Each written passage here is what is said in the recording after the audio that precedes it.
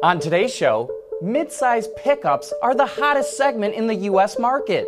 Ford creates a smart jacket for bicyclists, and making autonomous cars means a whole new build process. All that and more coming right up on Autoline Daily.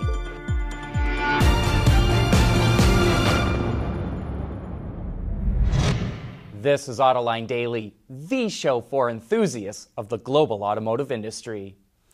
Well, Honda wants electrified vehicles to make up 2/3 of its global sales by 2030, and the soon-to-be-released Insight Hybrid will help. It's based on the Civic, but only shares the roof and rear quarter panels. It actually looks more like a baby Accord. But one thing that stands out is all the surface treatment to the body panels, which helps give movement to the design. Power comes from Honda's two-motor drive unit, which is paired to a 1.5-liter Atkinson cycle engine. It puts out over 150 horsepower and nearly 200 pound-feet of torque. It's rated up to 52 miles to the gallon combined, and we were able to get over 51 mpg in mixed driving with the AC blasting. We'll be able to report on our driving impressions, pricing, and on-sale date next week. Sales of smaller pickup trucks are outpacing the rest of the car market so far this year in the U.S. While the overall market is up about 1%, the midsize pickup segment is up nearly 20%. We're talking about trucks like the Toyota Tacoma, Chevy Colorado, Nissan Frontier, GMC Canyon, and Honda Ridgeline. They're all up by double digits, except for the Honda Ridgeline, whose sales have plummeted 22% from a year ago. Next year, Ford and Jeep are coming out with smaller pickups, so we'll have to see if that expands the segment or just slices it up thinner. But right now, midsize pickups represent the hottest segment in the U.S. market. Still to come, Rolls-Royce puts a new spin on cars and coffee. Autoline Daily is brought to you by Bridgestone Tires, your journey, our passion. Dow Automotive Systems, advanced materials that deliver better results. And by Lear, a global leader in automotive seating and electrical systems. No doubt you're familiar with cars and coffee events where automotive enthusiasts get together on Saturday mornings. Well, Rolls-Royce just hosted what it calls Cars and Cognac at the Soho Farmhouse in the UK.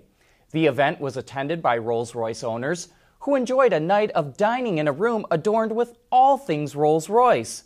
During the event, Rolls' Spirit of Ecstasy watched over patrons as they were taught by a cognac sommelier or expert on how to best enjoy the tasting of fine liqueurs.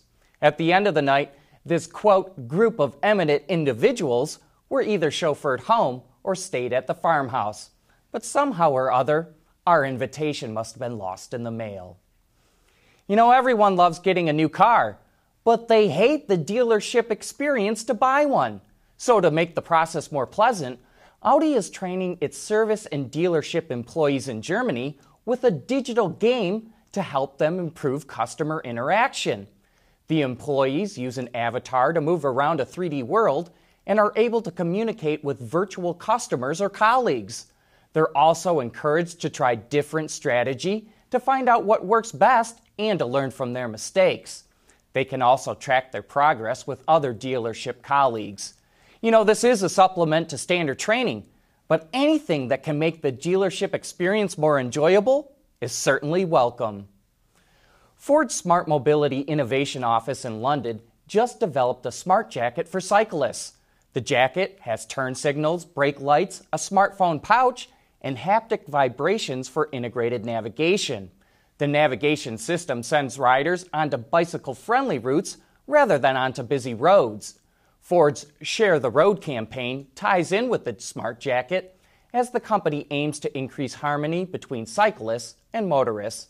Right now, the jacket is still a prototype, and Ford is in the process of securing a patent for it. Building autonomous vehicles is going to be a lot different than manufacturing traditional cars, and we'll take a look into that right after this. Autonomous vehicles will completely transform the auto industry, but one area it will impact that isn't discussed as much is manufacturing. Automakers will need to change the production process for self-driving cars. And on Autoline this week, we're joined by Abe Vadahavkar from the Center for Automotive Research, and he talked about how the build process will be different. There's going to be a lot of changes in manufacturing with these automated vehicles. We already have miles of wiring in the vehicles, and there's the addition of multiple sensors all over the vehicles that are just going to keep escalating, and manufacturers are going to have to learn how to adapt to that and be able to do that as well.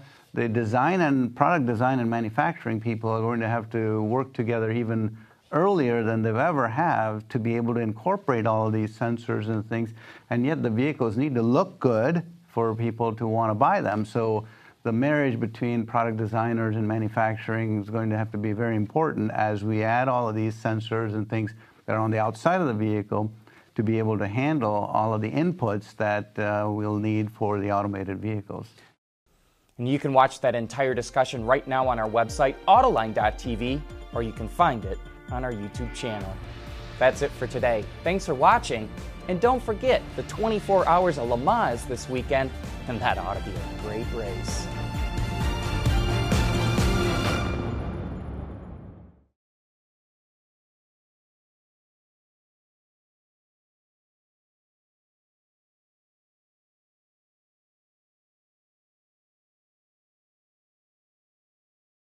Wards is the industry leader for news, data, and analysis. That's why companies across the globe subscribe to our premium service, maybe even your own. Log in for subscriber access now. Check your company's intranet for details and rely on wardsauto.com to keep you informed.